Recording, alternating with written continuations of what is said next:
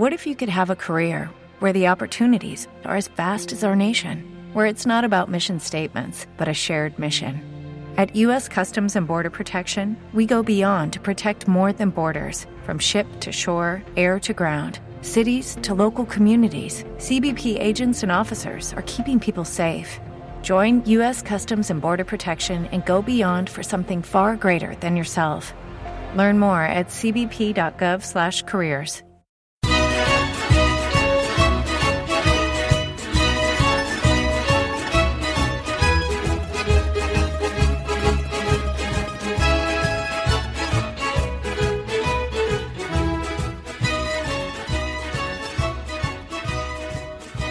Hello and welcome to another edition of the Forza Napoli Calcio podcast, a podcast devoted to Napoli, of course, but you don't have to be a Napoli fan to enjoy it. If you're a Serie A fan, if you're a football fan, looking for the inside scoop on all things Napoli, this is the place to be. I'm your host, Joe Fischetti. Thank you so much for listening. I have two parts for you today. In part one, I'll break down Luciano Spalletti's presentation in detail, including some non-verbal cues that might just tell us what to expect from Spalletti as a manager, how Spalletti is eager to win everyone's affection, and his views on tactics, the squad, and transfers. And in part two, I'll continue to recap how our players have performed on international duty, including Giovanni Di Lorenzo and Lorenzo Insigne at Euro 2020, and David Ospina at the Copa America. So let's start with the official presentation of Luciano Spalletti as the new Napoli manager on Thursday. Spalletti spoke to the media for about an hour and 15 minutes. This was an entertaining but not terribly informative presentation, but before I even get to the content of the conference, I want to touch on some cues, some signals that might suggest what we can expect from Spalletti in terms of his coaching style and his personality. You're probably going to think that I'm overanalyzing here, and maybe you're right, but guess what? I'm going to do it anyway. First of all, just like when he arrived in Napoli, Spalletti was looking sharp in his fitted suit, which I'm assuming is Italian, and his freshly polished shoes. Cristiano Giuntoli was in attendance as well, and you could definitely contrast his appearance with Spalletti's. Giuntoli's shirt was untucked, his hair unkempt, and he was wearing sunglasses. By the way, some outlets are reporting that Giuntoli's presence alone at the presentation is confirmation that he will remain on the staff. You might recall earlier this year that there were rumors that Giuntoli could be let go as well. Spalletti actually mentioned in the presentation that he knows the staff well and that he and Giuntoli are from the same area. They both happen to be from Firenze, so it seems like Giuntoli will stay. I think a person's appearance is a good indication of their personality. Gattuso used to wear a blazer over a sweater with dress pants and running shoes, and of course he had that beard. I think that look perfectly matches Gattuso's personality. The sweater is a bit more of a casual look, and though Gattuso isn't very casual, he's definitely more approachable to players. The beard fits his toughness and the fact that he's a little bit rough around the edges, and the running shoes I think were more for practical reasons because we know how active Gattuso was on the touchlines. Spalletti is definitely more clean-cut, which I think is an indication of his precision, and he's well put together, which I think suggests that the structure of the team will be very important to him. He brought notes with him, and we'll get to the content of the conference shortly, but the references to the slogan Sarà con te, San Gennaro, and Scunizzi are clear indications to me that he was well prepared for this conference. Again, I think that will translate on the field. I think most managers prepare ahead of matches. I don't think they would reach this level if they didn't, but it's also an indication that the team will be organized. I think that could be an important difference between Spalletti's Napoli and Gattuso's. With Gattuso, particularly in the first half of the season, I think we lacked that organization a little bit, especially in the midfield. There were times where we seemed to have no midfield at all, where players were just too far apart. I suspect we'll see less of that under Spalletti, and that's something our friend Gaetano Solazzo mentioned when he was last on the podcast. When we talked about what we were looking forward to with Spalletti, Gaetano said he's looking forward to the triangles in the midfield. Another difference between Gattuso and Spalletti is how they respond to questions. What I loved about Gattuso was his honesty. He simply said what he was thinking in ordinary language. That is definitely not how Spalletti speaks. Spalletti is more like De Laurentiis in the language that he uses. They speak in metaphors and they use analogies quite a bit. Another cue from the conference was in how Spalletti responded to the questions. He took his time, thought about what he wanted to say, and gave very slow, deliberate answers. That's why the conference took an hour and 15 minutes. On the field, you can expect that to show up in a deliberate style of play with every action, every movement, every touch being done for a reason. Or maybe that's all bullshit, I don't really know if I'm being honest. Let's move on to the actual content of the conference. I won't provide all of the quotes verbatim. If you want to watch the conference, you can find it on YouTube. If you don't speak Italian, Calcio Napoli 24 provided a near exact text version of the conference, which you can then translate to English. Instead, I'll focus on some of the major themes of the conference. The first was that Spalletti seemed like he was trying to win everyone over, from the media to De Laurentiis, and most of all to the fans. So let's start with the media. Right from the beginning of the conference, Spalletti was joking around with the media. He said he wants to get to know them and who the bad ones are. Later in the interview, he joked with Gazzetta dello Sport reporter Mimo Malfitano how, when his name was said, everyone nodded. When the media were asking questions, if they didn't introduce themselves, he asked for their names. I'm sure Spalletti knows what the Napolitano media can be like, and perhaps this was his way of trying to get on their better side. To be honest, I don't think that will work. As soon as something does not go our way, they will be all over him, and I think he knows that too. Having coached at Inter and Roma, Spalletti should have no problem handling the media in Napoli. If you can handle the media in Rome, you can handle it anywhere. Spalletti does have a history of lashing out at the media. At Roma in 2017, after a 3-1 victory over Sassuolo, Spalletti was questioned about his future at the club. Spalletti didn't like that, and he told reporters that going forward he would only answer questions about football and nothing else, and he said if it makes it easier, he will not go to the conferences at all. Our media knows exactly what that's like. We just came out of a 4-month press blackout. That said, with Spalletti's calm demeanor, I do still think he could handle the media better than Gattuso did. In Gattuso's defense, he's nowhere near as experienced as Spalletti, but it seemed at times like he did let the media get to him. Even though Spalletti might get angry with the media, I don't get the impression that he would let that impact how he does his job. Of course, Spalletti had to be mindful of the fact that his president was sitting only a few feet away from him. It wasn't terribly shocking when Spalletti concurred with De Laurentiis that the objectives for this season are to balance the books and to qualify for the Champions League. He definitely wasn't going to disagree with the person that just hired him, and surely this was something they discussed prior to Spalletti accepting the position. I'm sure De Laurentiis told Spalletti that we don't have the budget to make any big investments in new players. Spalletti seemed to be aligned with this approach when he said he would keep all the players available to him, which he said was a compliment to everyone who put the team together. Carlo Albino asked if the objective was to win the Europa League. Spalletti said that he cares a lot about it, just like he cares about the championship, just like he cares about friendlies. He said if you train well for 7 days, in the end you play better. We'll start from there. He wants to make a good impression every time Napoli takes the pitch because they represent Napoli. Spalletti said he's used to the countryside, and when you go to the woods, the most ferocious animal eats even the smaller ones, takes all his strength, and never shares it. There isn't one shirt for friendlies and another for other matches. There is only one Napoli shirt, and when you wear it seriously. I loved this response from Spalletti. I could do without the analogy, but I think the message was an important one. What Spalletti is really talking about there is having a winning mentality. That's always been an issue for us. We lack that killer instinct, so I was pleased to hear Spalletti talk about wanting to win regardless of the competition.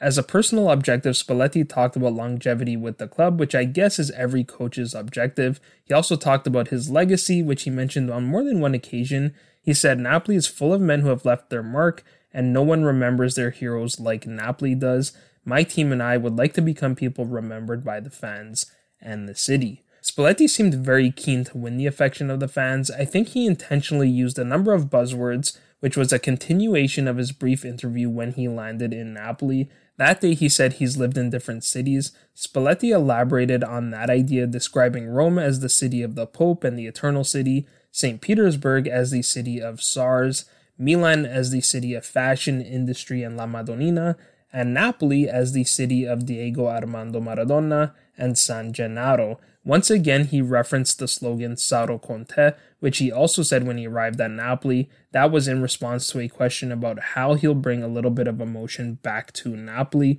Personally, I don't think the emotion ever left, but his answer was that the only way is with results, and whatever you give to the fans, they will return with interest. I mentioned how he likes to use metaphors. Spalletti said the city extends a strong hand to the club, and we have to hold it tight to demonstrate that we deserve to wear that shirt. That is a sentiment that will definitely resonate with the fans. He said almost everyone in Napoli is a fan of the club, so the team belongs to the city, and the club needs to return the love and affection of the fans with the way they show up on the pitch. Carlo Alvino asked him to use an adjective to describe his Napoli. Spalletti said, "We must play a style of football that resembles the city and that sportsmen will be proud of." He said, "Vedere una squadra sfacciata mi piacerebbe, di Scunizzi che credono nel proprio talento."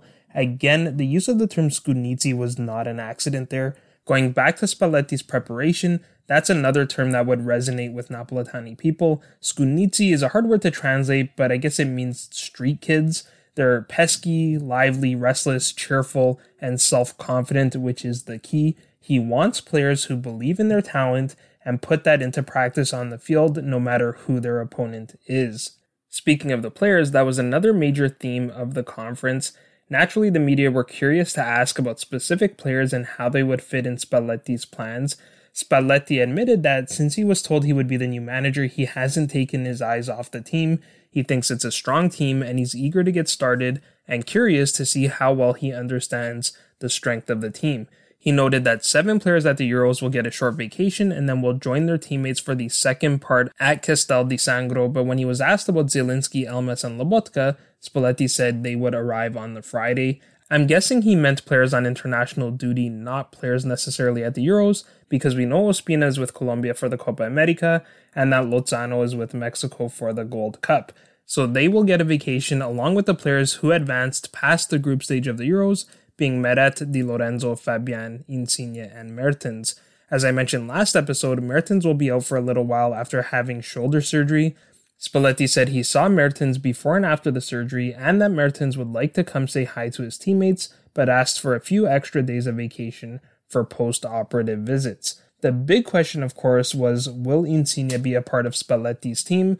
And Spalletti gave a pretty strong indication that he will. He said he spoke to Insigne to congratulate him on his goal at the Euros, and that he would like to have Insigne along his side on this path. However, he said there are other situations, surely referring to the contract renewal, and said they will analyze those when Insigne returns. In terms of other players who are rumored to leave, namely Koulibaly and Fabian, Spalletti said he would gladly keep the current players, but like with Insigne, there are other evaluations to be made. That's a reference to potential sales of those players. The evaluation is quite simply whether the club received large enough offers to warrant selling them. Spalletti pointed to Giuntoli, noting that he is responsible for the mercato and that they will speak after that. Spalletti reiterated that he doesn't ask for anything. Again, with his metaphors, he said he eats a steak a day, he doesn't need a whole cow. However, when he was asked whether he contacted Emerson, Spalletti said he can't answer the question, but it's possible, leaving most to believe that he had in fact contacted the Chelsea left-back. Beyond possible transfers, Spalletti was also asked about how he intended to use a number of different players. One of the big debates this past season was who should start in goal between Alex Meret and David Ospina. The rumors are that Meret will be the number 1, but Spalletti didn't give anything away when he was asked about this. All he said was that we have a lot of games to manage, so having 2 keepers at that level is an advantage. He often gave vague philosophical answers, like when he was asked how Politano and Manolas would contribute. I'm not even sure what the point of that question was. I guess the reporter is assuming that Lozano and Rachmani will be the starters. His answer to that question was they don't have to do it for him, but for themselves and for their teammates. He expects them to always give their best and to be available to help their teammates. He added a message to the guys on contracts. He said the contracts mean they belong to Napoli for a number of years. In this environment, the history and the results can make them a part of Napoli history forever. Again, a reference to their legacy. Spalletti was also asked if he would use Insigne or Lozano as a false 9. I wonder if that question spawned from Insigne being used as a false 9 for 25 minutes against Spain. Again, Spalletti didn't really answer the question, though I suppose you can't blame him. He hasn't had a chance to train with these players, so you can't expect Spalletti to provide any deep insights on something like using Insigne as a false 9. He acknowledged Insigne's positional flexibility, as well as that of Zielinski and Lozano. He said that could be useful for playing in tight spaces, which they need to expect because opponents will plan to give us little space. That is definitely something to expect because our striker excels in playing into space, which Spalletti acknowledged as well. He added that Osimhen knows how to score and he gives everything for the team. He said he's a strong striker like Mertens and Petagna, and it will take everyone to get to the end. Finally, he spoke highly of Di Lorenzo and Lozano. Like Insigne, he congratulated Di Lorenzo for having a spectacular Euros, and he said he's someone who showed his trademark several times. On Lozano, Spalletti recalled the Mexican knocking him out of the Champions League while he was with Inter. He said it was one of his accelerations that created problems after having a good game. The final major theme of the conference was Spalletti's tactics, coaching style, and approach. Spalletti confirmed what most of us expected, which is that he would play a 4-2-3-1, depending on the opponent, which is what this team was built to play, and the formation Spalletti employed with his previous clubs. He noted, though, that the 4-2-3-1 is just the base, which is something we often overlook, and I'm guilty of that too. That's simply how we line up on paper. What's more important than how the players line up is how they move with and without the ball, how they support each other, how quickly they pass the ball, and so on. Spalletti's approach seems to be very much about space. Gattuso often spoke about space as well, but he was referring mostly to Osimhen's ability to create space with his pace and ability to draw defenders. Spalletti talks more about controlling space. He said we should always play within 30 meters, which is another way of saying that we will play compact. There should be no more than 30 meters between our defenders and our attackers. If there is open space, someone must fill it to provide support. By playing this way, players have less ground to cover, more breath, meaning they're less tired, and therefore more able to find the right spaces in the attack. Like all the big clubs, Liverpool, Manchester City, Barcelona, Real Madrid, players need to be able to do everything. They need to be able to rotate between different positions. As Spalletti puts it, this is the Roomba of positions, but most importantly, they must do it all as a team and not in a disjointed or tattered way. I think that was very much an issue last season as well, though I don't think that was a jab at Gattuso. In fact, Spalletti spoke quite highly of Gattuso. He said Gattuso did a splendid job, and he gave him credit because he knows Gattuso well, and he knows what his football beliefs are. He said Gattuso is passionate, he puts his feelings into it, and every time he's faced him, he saw a coach who knows how to do his job. One thing Gattuso and Spalletti have in common is a recognition that you must defend in a different formation than how you attack. That's common practice nowadays. As we saw last season in the 4-2-3-1, the wingers drop and it becomes a 4-5-1 in defense, or if the wingers drop in the 10 steps forward, it becomes a 4-4-2. Spalletti also suggested that he might use his fullbacks in the same way that Mancini does for the national team, where Di Lorenzo covers the middle third and the left back gets forward. The modern fullback is much more involved in the attack, and that's a common approach. You can't have both fullbacks pushing forward together, or you could get caught with only two at the back. Typically, one of the fullbacks will push forward and the other will drop, so that if the opponent counters, you still have three at the back. Finally, Jose Mourinho was presented at Roma at Trigoria on the same day, and Spalletti was asked if he is like Mourinho. Spalletti said you can't compare to Mourinho. He said it himself, and he's right. Jose is a great motivator, but Spalletti said he doesn't like this idea of having to motivate players. If you want to play with us, you get up and you motivate yourself. You are not at a professional level if you have a weak mind. A strong footballer has a strong head, a strong mind. Spalletti said he doesn't motivate anyone. The players should be motivated because they play for Napoli. That goes back to that winning mentality, but I must admit, of everything Spalletti said in his presentation, this concerned me the most. We know this team can be mentally fragile, and the last time our manager relied on the players to be professionals, we had a mutiny that has now set us back 2 seasons. So hopefully the same doesn't happen under Spalletti. We'll just have to wait and see. We'll get our first glimpse of Spalletti's coaching at Di Mauro, which we now have more details on. The retreat, which officially marks the start of the 2021-22 campaign, will start on Thursday, July 15th at 5:30 p.m. local time or 11:30 a.m. Eastern time at the Campo di Carciato. De Laurentiis will arrive in Trentino a few hours earlier at the Sport Hotel Rosati, which has been the Napoli headquarters in Val di Sole for the last 10 years. 10 years of retreats at the same facility is actually a record among Serie A clubs. The team will be at Di Mauro for 11 days. The official program includes twice daily training sessions, a morning session at 9:30 a.m. local time, and an afternoon session at 2:30 p.m. local time. During the retreat, there will be 2 friendly matches, first on Sunday the 18th at 5:30 p.m. against Bassa Annaunia. They play in the Promozione, which is the 6th division of Italian football. The second friendly is on Saturday the 24th, also kicking off at 5:30 p.m. local time against Pro Vercelli, who plays in Serie C. There will also be 2 additional evening events. The first will be a conference with Spalletti on Wednesday, July 21st. He will be accompanied by 2 players. The second will be a DJ set and meeting with the team on Friday, July 23rd. Admission to the training sessions is free but subject to anti-COVID regulations. With 2 new mobile stands, 700 fans will be able to attend each training session, which is roughly how many people registered in recent years. So that will do for part 1. In part 2, we'll check in on our players on international duty.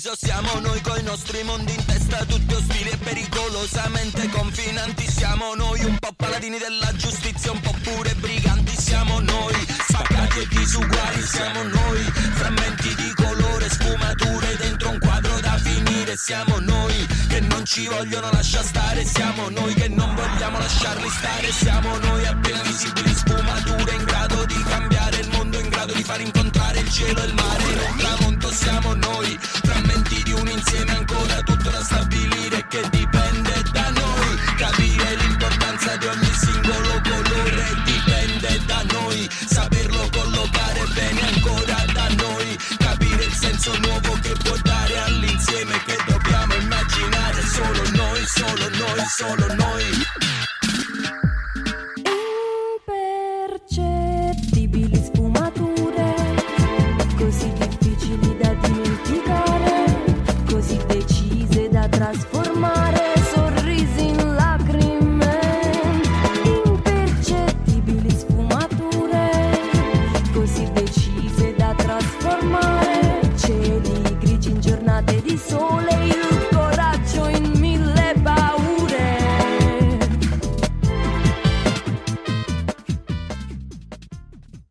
In part 2, we'll review how our boys did on international duty, starting with Italy's big semi-final match against Spain. Just like against Belgium in the quarterfinals, we had the potential to have 4 Napoli players feature in this match, but this time only 2 played. For Italy, Lorenzo Insigne started on the left wing, Giovanni Di Lorenzo started at right back, and Alex Meret started on the bench. For Spain, Fabian Ruiz was not in the squad for the second consecutive match. I still haven't seen an explanation for why, so I'm hoping Luis Enrique has left him out for tactical reasons and that he does not have an injury that they're not telling us about.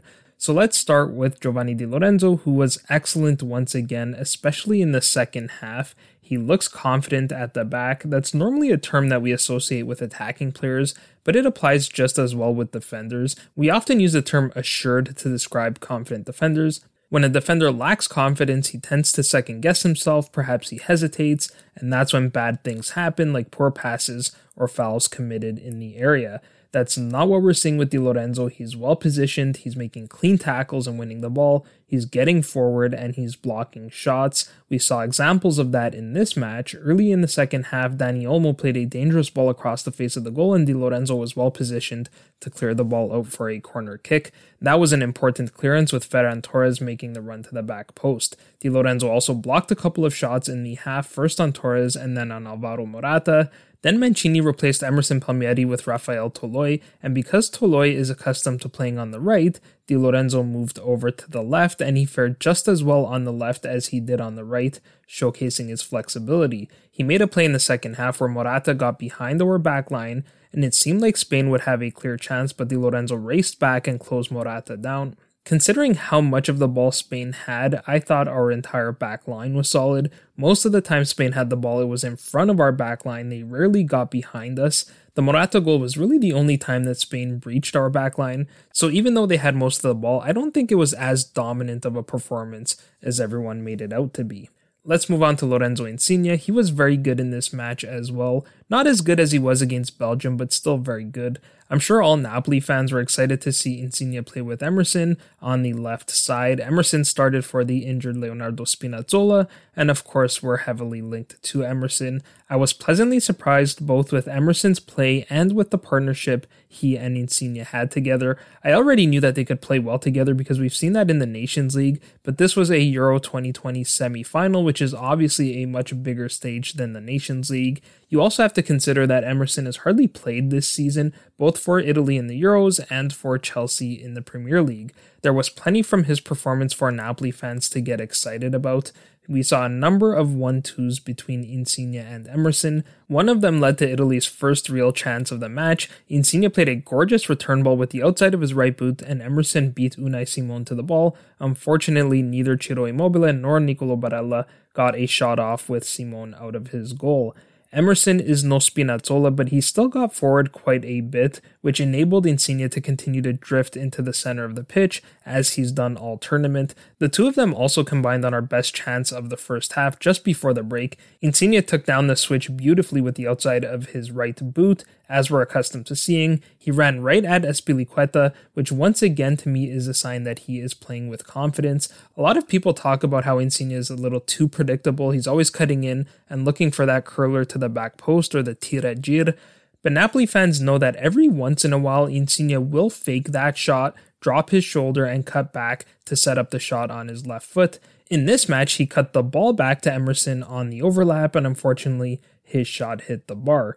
Most of our attacking threat in the first half seemed to come through those two players. In fact, I think most of our chances for the entire match, or at least while Insigne was on the field, involved Insigne at some point. Early in the second half, he won a corner kick after Simon shanked his clearance, though that was actually a rare occasion where Insigne's touch let him down. Had he taken the ball down better, we could have had a chance in front of the goal there. About 5 minutes later, right after Sergio Busquets missed a chance at the other end, Italy broke on the counter with Insigne. Credit to Ciro Immobile, he made a great touch to guide the ball to Insigne on that play. That play eventually led to a Federico Chiesa shot on target. Those three players linked up on the Chiesa goal as well. That play started with a great run into space by Immobile and a gorgeous ball by Insigne, again with the outside of his right boot to pick out that run. Immobile didn't win the ball, but it fell for Chiesa, and he did the rest. But that play does not happen without Insigne or Immobile. Immediately after that goal, Mancini replaced Immobile with Berardi and moved Insigne to center forward to play as a false nine. I was actually very surprised to see that. Something tells me that Mancini was going to replace Chiesa with Berardi, but when he scored, Mancini changed it up. When I saw that, I assumed it wouldn't be long before Insigne was replaced by Andrea Bellotti. That didn't happen until the 85th minute, so Insigne played roughly 25 minutes as a false nine. It was quite clear that Mancini's plan at that point was to defend the lead. Insigne was playing very deep for a center forward. Perhaps Mancini figured that Insigne is a better defender than Immobile, but you sensed that we needed a second goal, and we know that Immobile excels playing on the counterattack, running onto the ball in space, as he does regularly for Lazio and especially under Simone Inzaghi. This was basically the same strategy that Mancini employed against Belgium, and we talked about how fortunate we were that Belgium didn't equalize in that match because we had set up so defensively that we would not score another goal. It worked out in that game, but not so well in this one. Spain did equalize, and until the second half of stoppage time, it looked to me like we were actually playing for penalty kicks because Mancini had removed all of his creative players. I do think it was the right decision to replace Insigne with Bellotti, especially after we conceded the equalizer. Insigne was out of position and he was just starting to look a little bit frustrated. But like I said, this was another very strong performance from Insigne. He's really stepped up his play in the last two matches. At this point, it goes without saying that both Di Lorenzo and Insigne will play in the final against England. The other player we had on international duty was David Ospina. He started again in goal for Colombia's Copa America match against Argentina. That was Ospina's 113th appearance for his country, extending his record as the most capped player in Colombian football history. In a way, this performance from Ospina was very similar to his performance against Uruguay. He wasn't tested too often, he only had 2 saves to make, and then the match went to penalty kicks. Like against Uruguay, one of those saves was very important. The save in this match came just before the break from a corner kick. Nico Gonzalez got a free header and he did well. He hit the ball hard and low, but somehow Ospina was able to push the ball over the bar from his knees. Of course, Ospina stayed down for a little while after making that save before eventually resuming. The Phantom Ospina injury has basically become a requirement of every match that he plays in. The second save was fairly routine. It came with about 20 minutes to play. Substitute Angel Di Maria made a great run to set up the shot, but the finish was disappointing. It was straight at Ospina, who made the save quite comfortably. Di Maria was absolutely phenomenal off the bench. He completely changed the look of that Argentina attack. Now, there were a couple of differences between this performance and the one from Ospina against Uruguay. First, Ospina conceded a goal in this match. He did not record a clean sheet. The first 7 minutes of the match were tough for Ospina, and not due to any fault of his own. Argentina came very close to scoring only 4 minutes into the match. Gonzalez won a header in front of the goal, and there was nothing Ospina could do but watch as the ball just missed the far post. Then, of course, Argentina opened the scoring a few minutes later. There was nothing Ospina could do on that shot either. That was a beautiful goal. It actually started with Rodrigo de Paul saving the ball at the Argentina corner flag instead of letting it run out for a throw-in. A few passes later, Giovanni Lo Celso played a gorgeous through ball to Messi in the area. Ospina had to shift over to his left to defend the Messi shot, which was the right thing to do. Unfortunately, that left him a little bit out of position when Messi turned and cut the ball back to Lautaro Martinez around the penalty spot, and Martinez put the shot away. The other difference was Ospina and Colombia were rather lucky a couple of times in the second half. In the 73rd minute, Daniel Munoz played a wayward pass backwards towards his own goal from midfield. Ospina came way off his line but was beat to the ball by Di Maria. Di Maria dribbled around Ospina, who even tried to foul Di Maria but couldn't reach him. Di Maria then passed to Lautaro in the area, and he only had midfielder Wilmer Barrios to beat, but shot straight at him and Barrios cleared the ball off the line. That earned him a big hug from his keeper. Then in the 81st minute, Di Maria made a great play to shake off a few Colombian players before playing a perfectly weighted through ball to Messi. He turned and fired a rocket off the inside of the upright, but somehow the ball stayed out. Finally, with about 5 minutes to play, Messi played a chip over the top to Nicolas Tagliafico, who made a run to the back post. Ospina and Jerry Mina got a little bit mixed up on the play, which allowed Tagliafico to get an acrobatic volley off. Fortunately for Ospina and Mina, he missed the target.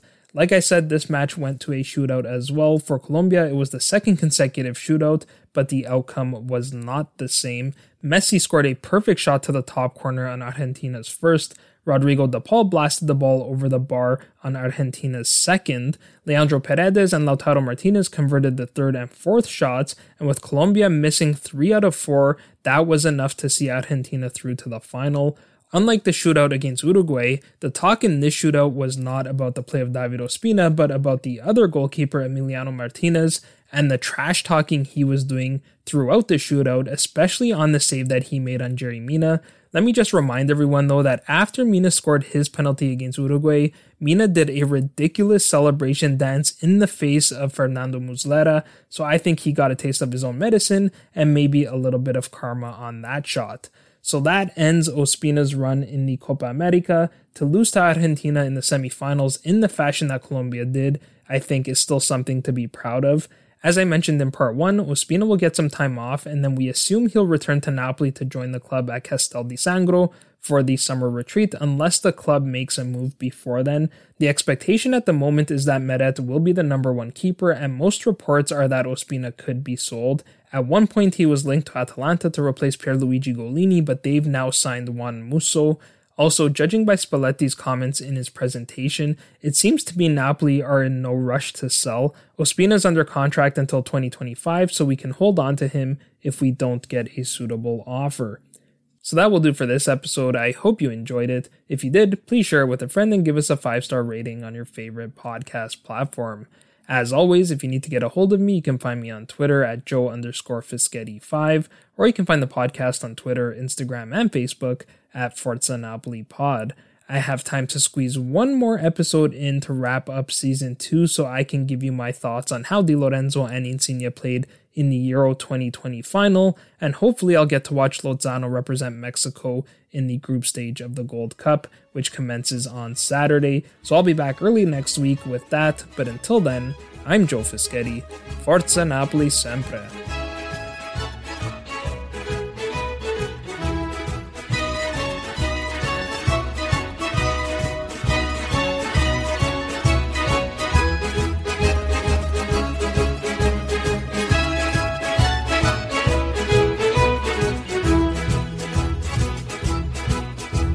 Ai sera navine me le sagliette ti sai adò stu cuore ingrato chiudi spiette famelo un po' adò lo fuoco coce ma si fuie e lascia sta e non te corri appresso non te sfruie sulla guarda Yamma, yamma, yamma, yamma, yamma, yamma, yamma, yamma,